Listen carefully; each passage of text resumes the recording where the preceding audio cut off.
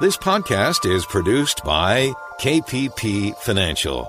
Steve Peasley, President. KPP Financial. Independent thinking, shared success. And now today's podcast. Good afternoon, everybody, and welcome to Invest Talk. It is Tuesday, October 27, 2020. And have you noticed in many parts of the country we're getting cold? Snow in some parts, rain, cold. Not here in Southern California. I think we had a cool night last night, but it's been pretty warm. It was warm in Texas. That's where I was last week visiting relatives. And it was pretty warm till the last day. Then it rained very heavily and cooled off. But looks like we're in the fall season. Holiday season coming up. It's going to be a very different holiday season. Holiday festivities are going to be massively different. How about Halloween? Do you think we're going to have many trick-or-treaters? I doubt it. Then how much visitation for Thanksgiving? People are going to go visit each other? Traveling, I think, is going to be down pretty far, pretty weak traveling, I think. I mean, I'm going to a wedding this weekend, and everybody has to have a COVID test, and there's only so many people allowed. So it's different. Till we get that vaccine out there or better procedures to take care of this. And I think we're getting very close. We're getting very, very close to that. We will have a vaccine probably before year end. And now it's a question of how good and how many people will take it. But that's a whole different issue than not having one. So been a pretty wild year, pretty volatile year for stocks and volatile year for the economy. You know, so you got to learn to deal with it. And I'm hoping that Justin and I are helping you do that on this radio and podcast. I'm Steve Peasley, and today in this program, I will do my best to provide unbiased answers to your financial and investment questions. And I know you want strategies to help you deal with this, pretty crazy market, but we can help. I can help with that. I mean, I can't give you advice per se over the radio or over the podcast because the SEC doesn't allow those people who manage money for a living, like me, a registered investment advisor, or Justin, or my firm. We can't give we can't talk about certain things over the radio. We can answer any questions, but we can't say things that we're doing with our managed accounts. We can't really give any details. It's against the rules. It's forbidden. So the market today was down, we'll call it a mixed market. The Dow was down 222 points, but the Nasdaq was up 72. Now, do you see yesterday? It was hugely down at midday. The Dow was down like 900 points midday before it started to crawl back. The S&P was down 10 today. So the Nasdaq was up. The rest of the market was pretty much down. So that's how the market reacted today. We are, a week away from the election, the presidential election, and we're not going to get any stimulus package, which I've been saying for several months now that we probably wouldn't because neither side wants to give the other side any kind of hint of a victory of putting side together. They don't really care about us too much, do they? They really don't.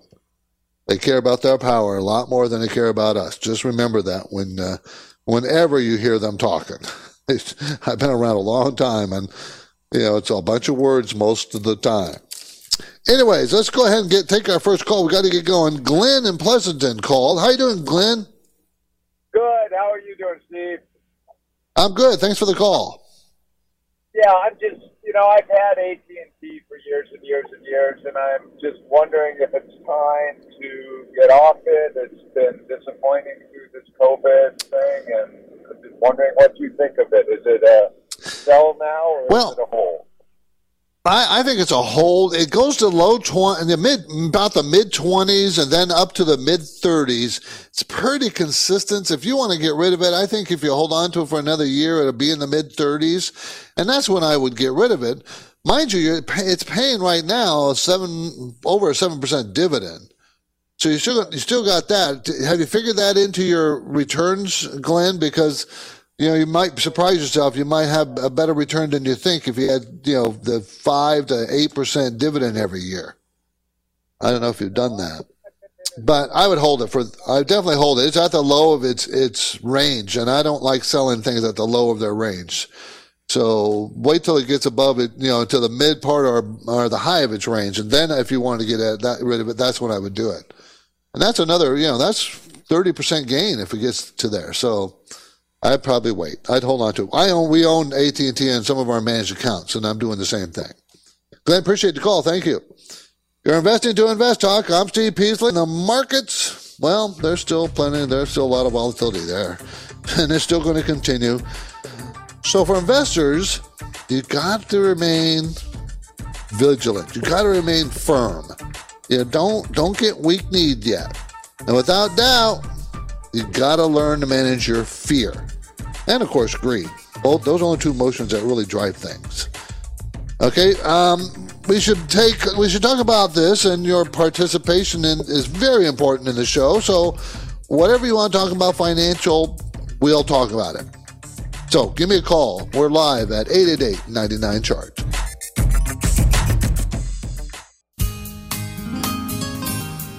The fourth quarter is moving fast. There's an autumn chill in the air and uncertainty in the markets. So you've got finance and investment questions for Steve and Justin. And the phone lines never close. Call Invest Talk. 888-99-CHART. Hi, it's Lucy calling. Thanks for taking my call. I'm wondering what your thoughts are on the stock FUBO, F-U-B-O. Look forward to hearing you on the show, and thank you. Bye. Okay, that's the symbol FUBO. Fubo TV Inc. is the name of the company. It provides live TV streaming platform for subscribers to access live sports events, news, and entertainment. They've lost money. They've lost money ever since they've existed. They came out IPO last November, late November last year, around $9, and today at $13.80. They got as low as $7 and as high as about $19, $20 intraday, and now they've they popped up from that $10 base they've been establishing to $13.80 because sales jumped in the June quarter to $44 million. They were $7 million the quarter before that. Quarter before that, sales were down, lost $1.6 million down. So it's a brand new company. And there's not a lot of detail. There's not a lot of information. Management owns 26%, so they own quite a bit of the company still. I don't have any numbers that tell me much, but they're not making money. Cash flow is negative. And you know how I feel about companies that don't make money. I don't buy companies that don't make money. I wait till they make money. Now, that doesn't mean there aren't a lot of winners that don't make money. It just means I've been around a long time, and I don't like buying companies that don't make money because you have no way to value them. I mean, yes, you can say, oh, sales are growing. They're growing sales, great. But when they make money, that's when I feel much more comfortable with trying to put a number on them, what their stock should sell for. So very difficult at this point. I'm not really interested. Okay, my focus point today concerns a story why one analyst is projecting that a deep stock market crash will occur again. We're talking deep, 20% more than that, one day. That's kind of interesting. We'll talk about that. But he's referring to Black Monday. Remember Black Monday? It crashed in 1987. Anyway, so that was a 20% fall in one day. He's saying that statistically that's going to happen again. So I'll let you know what I think about that. Other topics I want to talk about. Things to fix before you retire. Things to fix in your house before you retire, or you plan on selling it in retirement. Things you should be fixing. How prices and sales of existing homes have done. There was some home information came out about prices, sales, and growth, and I want to talk about that. Now, most investors expect a market crash. What do you think that means as far as the future? Most investors are expecting a crash. But does that mean we should all expect a crash? So that's what I want to talk about too. Kind of what market dynamics was going on here. And more from a short-term period to a long-term period. We had meetings on this today about the future of the market here, next few months, next year. So maybe I can share some of that information with you. Okay, I think we can take another question here. We want to move fast. We got lots of questions. This one came from Massachusetts. Hi, Steve. This is Aaron from Massachusetts. I have a question about MLPs, or mass limited partnerships. What are the market forces that move these up and down in price, and why do some consider them to be a diversification strategy? It's my understanding most of them are in the energy sector, so would it be part of the energy part of my portfolio or something separate entirely? Thanks very much for shedding some light. I would not consider them part of my energy portfolio. I would not. MLPs, master limited partnerships. Because they are very volatile and they don't necessarily move up and down based on the fundamentals of whatever they're tracking. They are subject to interest rates. If interest rates move up and down, and the stock market movements. I'm not a big fan of MLPs because of tax treatment. Some of them are very complex taxes, but sometimes you get K1s for the dividends you're getting. K1s because you're a limited partnership. I don't want a K1. That makes me a partner. I'm a partner, and if I'm a partner, does that mean I also have the liabilities of those MLPs? And the answer would be, yeah, you could. So I don't like the structure very much. They pay usually a high dividends, and that's how they attract people. But I'm not a big fan of them. Not a big fan of them. Just my personal opinion. 888-99-CHART, everybody. 888-992-4278. What do you want to talk about? How about many stock investors are too young to remember Black Monday on October 1987, and why that's a problem? Because you're fearless. The people who don't remember how markets can crash and they don't really fear that experience because it never happened. It never hit them in the gut that, hey, we lost 20% in one day. And there's been some studies that show that we're going to have another one of those. A company, let's see, who was it who studied this? I'm trying to find out who made this study. But it was very interesting. The false number, according to research conducted by Xavier Gabiaks, an economist professor at Harvard University. Okay, so he says, there's going to be another 20% crash within the next 100 years. Well, that's not very helpful, is it? 100 years? But what was more interesting is he predicted that there would be 3 10% crashes from 1987 to today, and he's been right. There has been 3. 10%. So that kind of lends him more credibility. But, that 1987 crash was, 17.8 years ago? And his model says they happen about every 100 years. Well, that's no helpful. I mean, that doesn't really help you or me. What will be more helpful? Is it going to crash next year, the year after? How deep? Maybe we'll get into that before the end of the show. This is Invest.com, Steve Peasley. In these uncertain times, it is natural for investors to be unsure of just how much of their portfolio valuation they should put at risk. Different people, of course, have different levels of risk tolerance. So how can you understand and deal with your risk? So my advice, and I've been talking to you about it a long time, our free risk questionnaire at investtalk.com.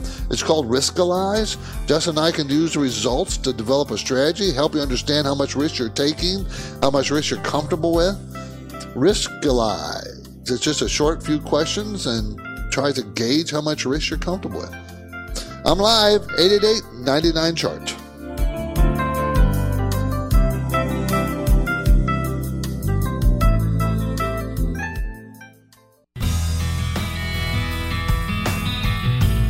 This is Invest Talk, the radio program and podcast dedicated to helping you achieve financial freedom. You may be a regular listener, You may even have called a few times. But if you've never called, what are you waiting for? The phone lines are open, and Steve and Justin would love to hear your questions right now. Call 888-99-CHART. Hey, good afternoon, KPP friends. My name's Johnny, and my first time was calling last week, and I really appreciated the advice, so I thought I'd call again and ask about a stock I've been analyzing all morning. One Oak, OKE. Obviously, the dividend caught my attention, but I really like the natural gas space because I feel like it's something that'll always be around and valuable. So my question is, what's your opinion on this company, and do you think it'll be a solid long-term retirement hold for my account? Thanks, guys. Have a good day. Well, I can tell you, I kind of like it. One Oak Inc., it's a $13 billion company, so it's a large company. Engaged in natural gas and natural gas liquids, gathering and processing in the Rocky Mountain area. Sales have been shrinking because of COVID for the last, for at least a year. And but now the shrinkage is slowing down. In other words, the most recent quarter, they shrank 4%. The dividend is about 12%. Okay, so they're going to make $2. They still make money, even though sales are shrinking. They're going to make $2.68 next year. At their height, they made $3.07 a share. So they're going to make $2.68 and 12% dividend. That means they might have trouble paying that dividend, but their cash flow is $4.25. They had a little bit more debt than I'm comfortable with. That's an issue. It's a $29.32 stock. The highest it was before COVID was around 70. So I kind of like it because I think once the economy, you have to think ahead. The economy is going to return. Okay, so will that help this company? Yes, it will. So I kind of like the play. You might have to be a little patient, but what do you care if you're making 10% or more on the money as a dividend? So just be patient. It'll work. So it's a good, strong company, a little bit higher debt than I'm comfortable with, but I would look into that and find out why. How come so much debt? Let's go to Gene in North Carolina. He wants to talk about the 1987 crash. How you doing, Gene? Hey, thanks for taking my call, Steve. So Thank this you. year, the October 19th is also a Monday. And Yes. So the Friday before that was the 16th. Is that the third Friday of the month and of the quarter of October? Is that when the options expire or something? Well, they expire the third Friday of every month, and the third Friday would have been the 16th, okay? And then the 19th was the Monday, and that's the anniversary of the 1987 crash.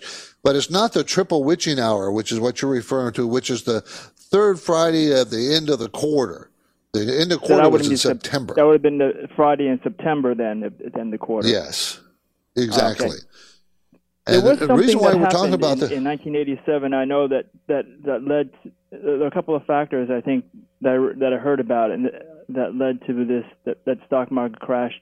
Not only were the stock prices inflated or had to have a good run for the entire year in '87, but there was something that happened that Friday or the couple of days before the 19th, where I think a lot of institutional investors, they invested somewhere else other than the stock market where they needed to pay it off. They needed to put money to pay off something possibly to do with derivatives or commodities. I really didn't understand what was said.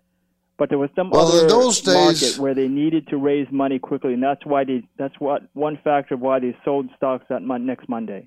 Did you hear anything about that? There were several factors, you're right. I don't really remember off the top of my head, and one of them was the options expiration. But the market started to act a little bit weird a few days before the Monday, like Thursday and Friday. So you did have options issues. I don't really remember specifically. I got the Wall Street Journal for that day, and maybe I should reread some of those articles and come up with, maybe I'll have a better understanding. Gene, there was something about it. There's usually a catalyst of these things. It just doesn't come out of the air. Catalyst only years and years later when they actually studied it more. I actually don't think that they knew about the next day what exactly all the factors were. But just to get back to the current state, I think there's also another factor that may make it harder to replicate that type of crash now, and that's because of you remember the circuit breakers are in now for some of the curbs. indices. Yeah, they call them circuit breakers or curbs, where if they fall too much, I'm just trying to broaden this out so everybody else understands, Gene, where right now, because of that crash and because of that flash crash that happened, 10 years ago, 8 years ago, I don't remember, they implemented curbs which stops trading at a certain point that is supposed to, slow everything down and give everybody a chance to breathe. I really think, Gene, it's going to be computer-driven, the crash of the future. Because, they can put those curves in, but it's tough. Gene, appreciate the call. Thank you. Okay, there's no denying our timeline now. We are into the fourth quarter, and before long, we'll have the holiday season and the start of the new year, January. Now, as we go to break, here's my trivia question. What is the so-called January effect? And when was it first noticed? Which year? The January effect. I'll have the answer after this break, but for now, my phone numbers and lines are open. I encourage you to give me a call and ask your questions. 888-99-CHART.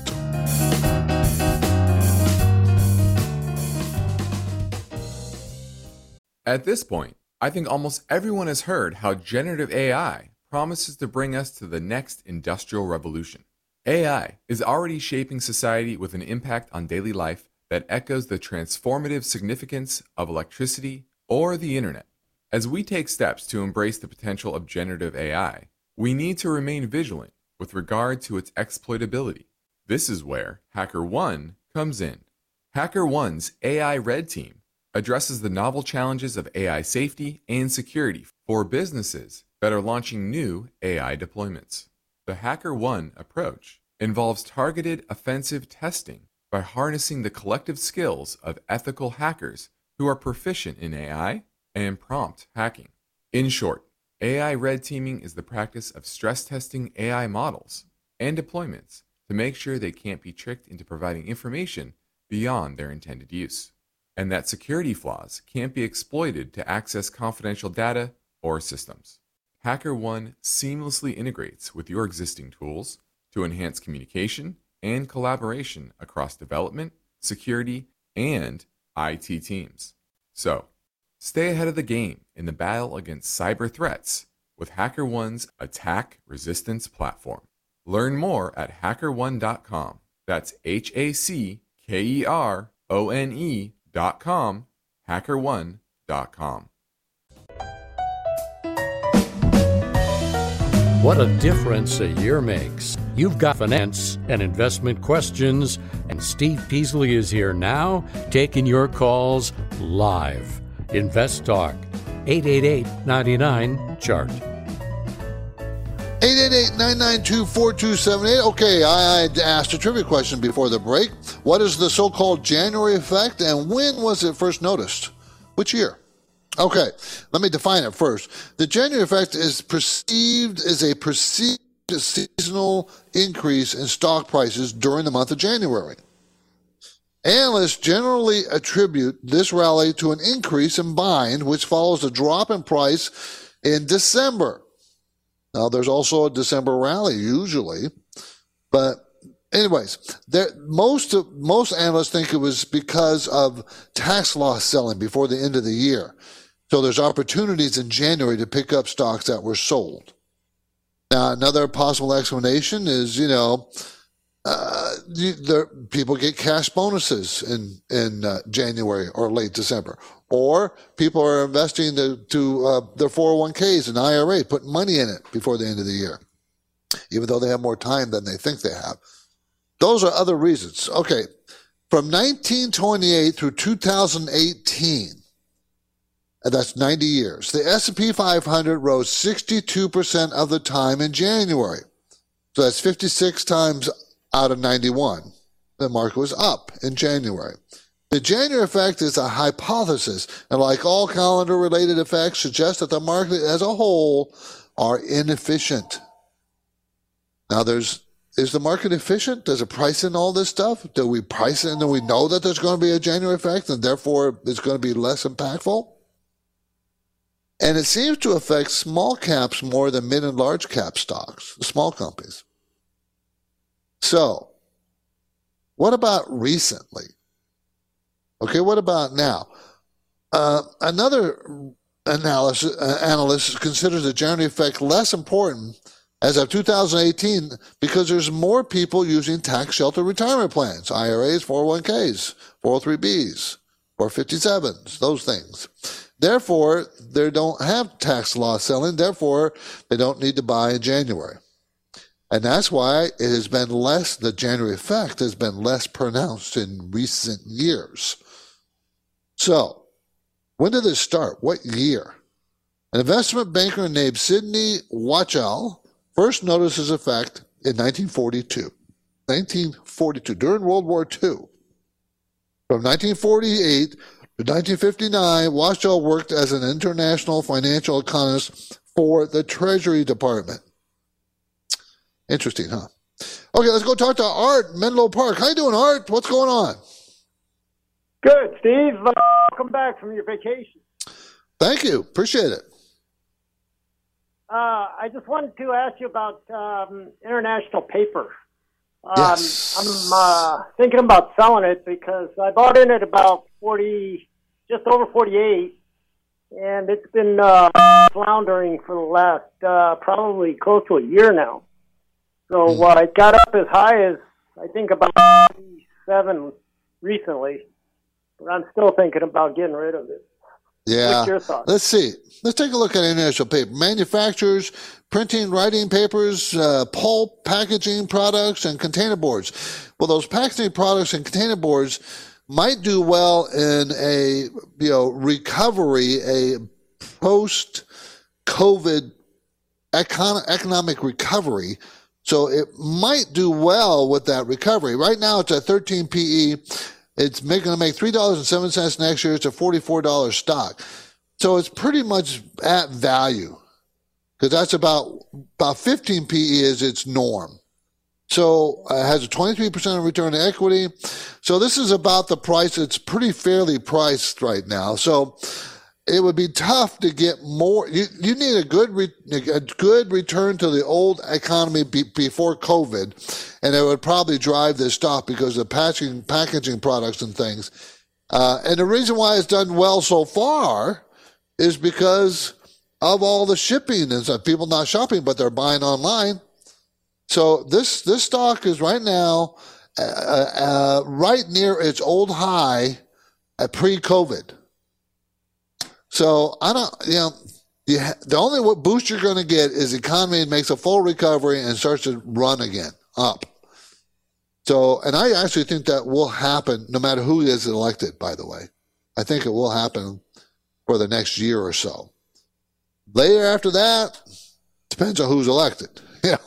But both of them are going to spend lots of money, and that's going to affect the market positively and the economy next year. So, you could take your profits, or if you have any, or lick your wounds to look for something better. I think that might not be a bad idea. Art, appreciate the call. Thank you very much. Appreciate it. Okay, let's talk about home prices and sales. Existing home are up 15%. Existing home prices are up 15%. The price from year over year to $311,800. That's the average.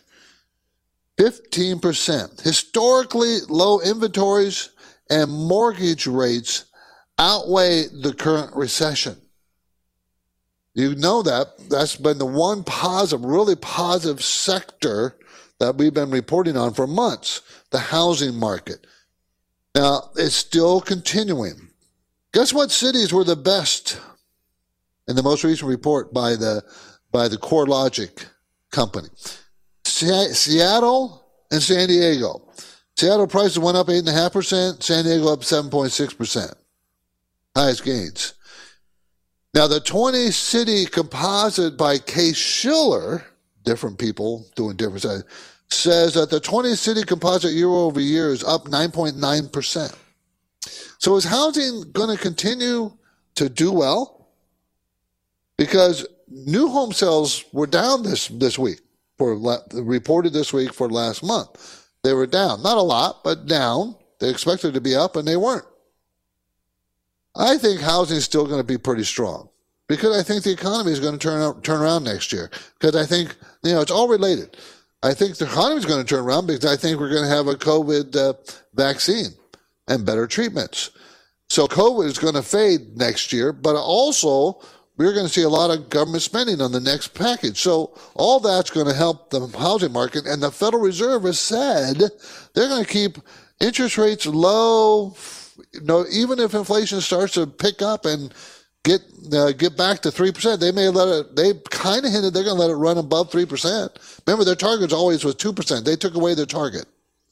They want inflation. The federal government needs inflation because of all the debt they're taking on, but no one's talking about that. So anyway, I think the housing market is still going to stay fairly strong. I really do.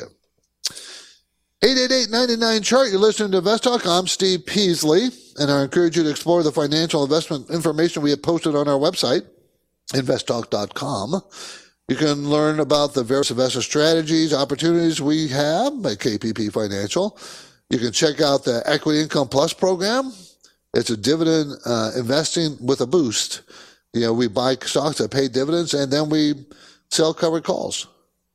Might be something that some people are interested.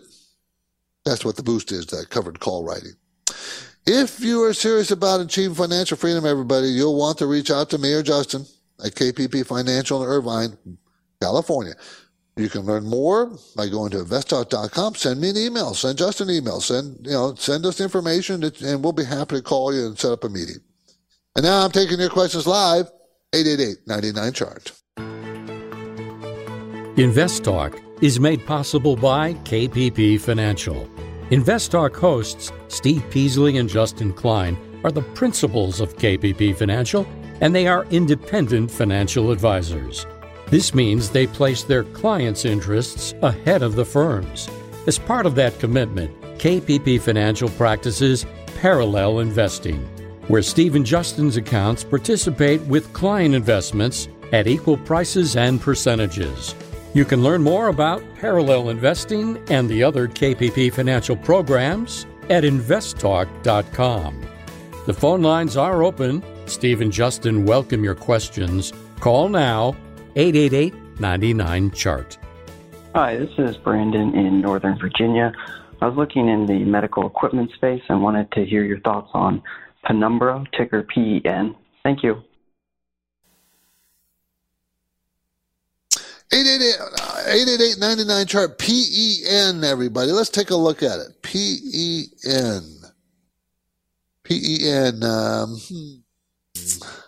Come on, computers. Speed up. PEN. Did you ever have trouble with your computers? I have troubles with mine. Sometimes they just are slow. And I have fast computers. Anyways. Penumbra Inc. Penumbra Inc., a medical products company. It's a $8.6 billion company. It's a decent size. They're going to make 98 cents next year after losing 27 cents a share this year. Now, 98 cents is the most they've ever made because they made that in 2019. Before that, the highest they've ever made was 51 cents. So that's a pretty good, earnings per share jump back to its old high. Now, but what about the stock? What do? They develop medical devices used for neuro and peripheral vascular conditions and diseases. Their sales have been increasing up until this most recent quarter in the mid-20s. This most recent quarter, sales fell 22%, which is a pretty big drop, and the stock did not drop with it. Stock is $238 per share. It's only making 98 cents a share. I'm sorry, but I can't bring myself to say I want to buy that. Return on equity is only 8%. I'd like to see it in the teens. Cash flow is $1.25, but that is still a $238 stock. I like the field they're in. I don't like the price. The stock price is huge. They have to have a cure for cancer or some other thing that they have that drives me to want to buy this thing. But I just don't know what what would drive it to $228 a share, $238 a share, when they're going to lose 27 cents a share this year and 98 cents a share, and earn 98 cents a share next year? I mean, the 230 plus PE? No. It's too expensive. Their average is 104 to 1,000 in the last 5 years. So they always were expensive. So there's something going on that they have that people really like, but not for me. Too expensive. PEN is the symbol, everybody. PEN. Okay, let's keep things moving. Here comes another question, this time from Nashville. Hey guys, Michael from Nashville. What is the difference between buying a share and buying a position in a company? I see you guys say, buy half a position or decrease or increase your position, but wouldn't that be the same as increasing the number of shares or decreasing the number of shares? I just want to know what the difference is between the two. Thank you. Okay, they are related, but not the same. Okay, position means I have a portfolio of stocks and I want to buy a position. In other words, a company, and we like to buy no more than 3% at a time, 3% of the overall portfolio. So when I say a half a position, I mean buy 1.5. How many shares that equals? Well, that depends on the price per share, right? How much costly is it? Is it a $238 stock or is it a $10 stock? So if I say buy a half a position, that's half of 3%. If you say, well, let's buy some shares, that's just the number of stock shares you want to own or buy. But to a proper portfolio management means you relate that to the overall portfolio. And I don't like to buy too much of any one thing. You hear us often say, don't buy more than 5% of any one stock. 5% is a pretty heavy position. Now, how many shares is that? Well, if it's Amazon, and depending on your size of your portfolio, it could be one stock, right? That could be just one share because it's so pricey. So the position means how much of a percent of your overall portfolio, and a number of shares depends on the price of the shares. Okay? 888-99-CHART. Most investors are expecting a market crash. This is out by Holbert. He studies this stuff. There's widespread pessimism. Now, is that good for stocks or bad? Actually, it's a contrarian kind of indicator. When lots of people are pessimistic, that means they've already taken positions of defense. In other words, getting out, buying gold, or going to cash, going the other way, shorting. So if there's widespread pessimism, most people that are already out there want to be out of the stock market. So therefore, there's lots of cash sitting on the sidelines. That's what that means. So being widespread pessimism, thinking the market's going to crash, and a lot of people think that. When that happens, it's kind of bullish for the market, not bearish. Bullish. When everybody is content, everybody is happy, and everybody's buying more and more and higher price stocks, that's when you want to get nervous, because most of the money is in the market now. So how much money is on the sidelines? That's a good thing to look at. And how much money is normally on the sidelines? Well, you'll find that there's a lot of money on the sidelines, much more than normal. So I think that's a bullish indicator. Now, we're going to have volatility. We're going to have lots of volatility the rest of this month, and into the beginning of next month because of the election. So that's what I think. On the next Invest Talk, bipartisan legislation is proposing changes to retirement-related measures. Did you know that? The wide-ranging bill contains perks for seniors and student loan borrowers. That's going to be tomorrow.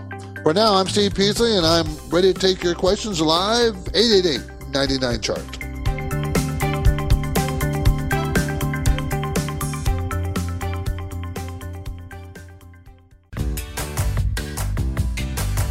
You are listening to Invest Talk. Every Friday on the program and the podcast, Steve Peasley shares highlights from the newest edition of the KB Premium Newsletter. Listen Fridays to Invest Talk. And now, Steve and Justin welcome your calls and questions. 888-99-CHART. Hi, Steve and Justin. Thank you for a great show. This is Rick from Fort Lauderdale, Florida. First-time caller. I have a question regarding TSO, Tractor Supply. I'm looking into maybe buying it. I've been watching it. I saw that Bacanagos was in like 150s, then went down to 130s, then went back up in October to 150, and after earnings, they went back down to 130s. I wonder if this is a good time to buy, or maybe wait even more pullback, or just like to know that your opinion on it. I will listen to it on the podcast. Thank you. Okay, Tractor Supply Company, the symbol is TSCO. TSCO. We own this in one or more of our managed accounts, and we have owned it for some time. Operates 2,024 retail stores in 49 states with plans to open about 80 Tractor Supply stores in 2020. So 2020 is coming to a rapid end here. We're in the fourth quarter. Their sales have been pretty strong. They were growing 8-9% quarter over quarter until the last two quarters. June quarter up 35%. The most recent quarter, September quarter, up 31% sales. Earnings are going to be $6.45 next year, and that means it was $6.63 this year, so it's topped out. But this year was a 42% growth. The stock is $134, so it's right in the middle of its 5-year range PE, 13 to 31. It's right around 2021 PE range. Very strong company. We like the management, we like the company, we like the sales and earnings projections. I mean, their most recent earnings was strong. Wasn't weak, exceeded their expectations. Stock is kind of buy the rumor, sell the news kind of thing. It's selling off. So I do think, I still think at $134, it's kind of pricey. I don't necessarily want to sell it, but I don't know if I'd buy it at this range. You know, I think I'd like to see a bigger pullback as a buyer, maybe in the 120, 125 range, but I don't know if it'll get there. I just don't know. TSCO, everybody. TSCO. 888-99-CHART. How about what you should do if you're getting close to retirement and you're going to sell your house or just live in the house, it doesn't matter. Things you should do to fix it up before you retire while you're still making money, earning money. Number one thing, the easy thing to do, a cheap thing to do is get a new garage door. Most homes, face the street and you can see the garage. And for curb appeal, if your garage door looks kind of dingy and old, that's an easy thing to do. Also for curb appeal, you can do a stone veneer on part of the house. It looks really sharp, makes the house look more, looks more rich.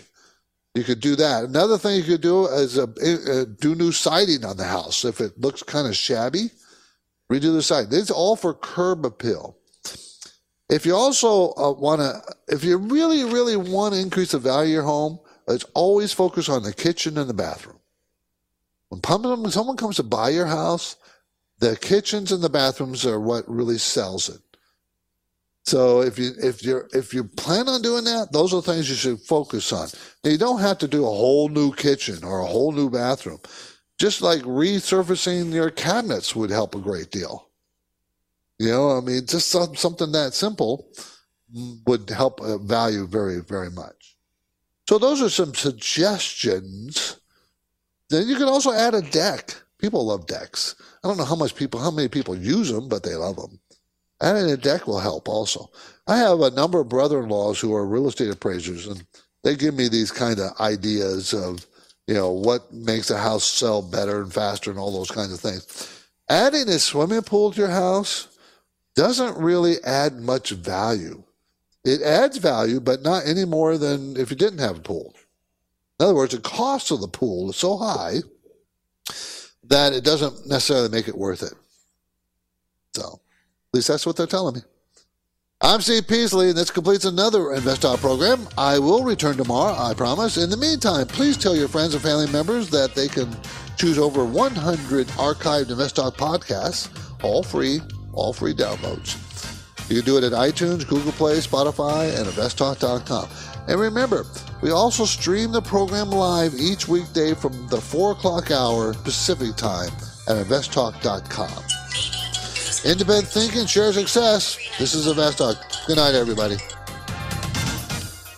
Because of the nature of the interactive dialogue inherent in the format of this program, it's important for the listener to understand that not all comments made will apply to them specifically. Nothing said shall be taken to be investment advice, or shall statements on this program be considered an offer to buy or sell securities. Such advice is rendered solely on an individual basis, and at times will require that the investor review a prospectus before investing. InvestTalk is a copyrighted program of Klein Pavlis Peasley Financial, a registered investment advisor, which retains all rights. For more information regarding KPP's investment advisors, call 1-800-557-5461. Steve Peasley is President and Justin Klein, Chief Executive Officer of Klein Pavlis Peasley Financial. And they thank you for listening and welcome your comments or questions on our 24-hour listener line at 888-99-CHART.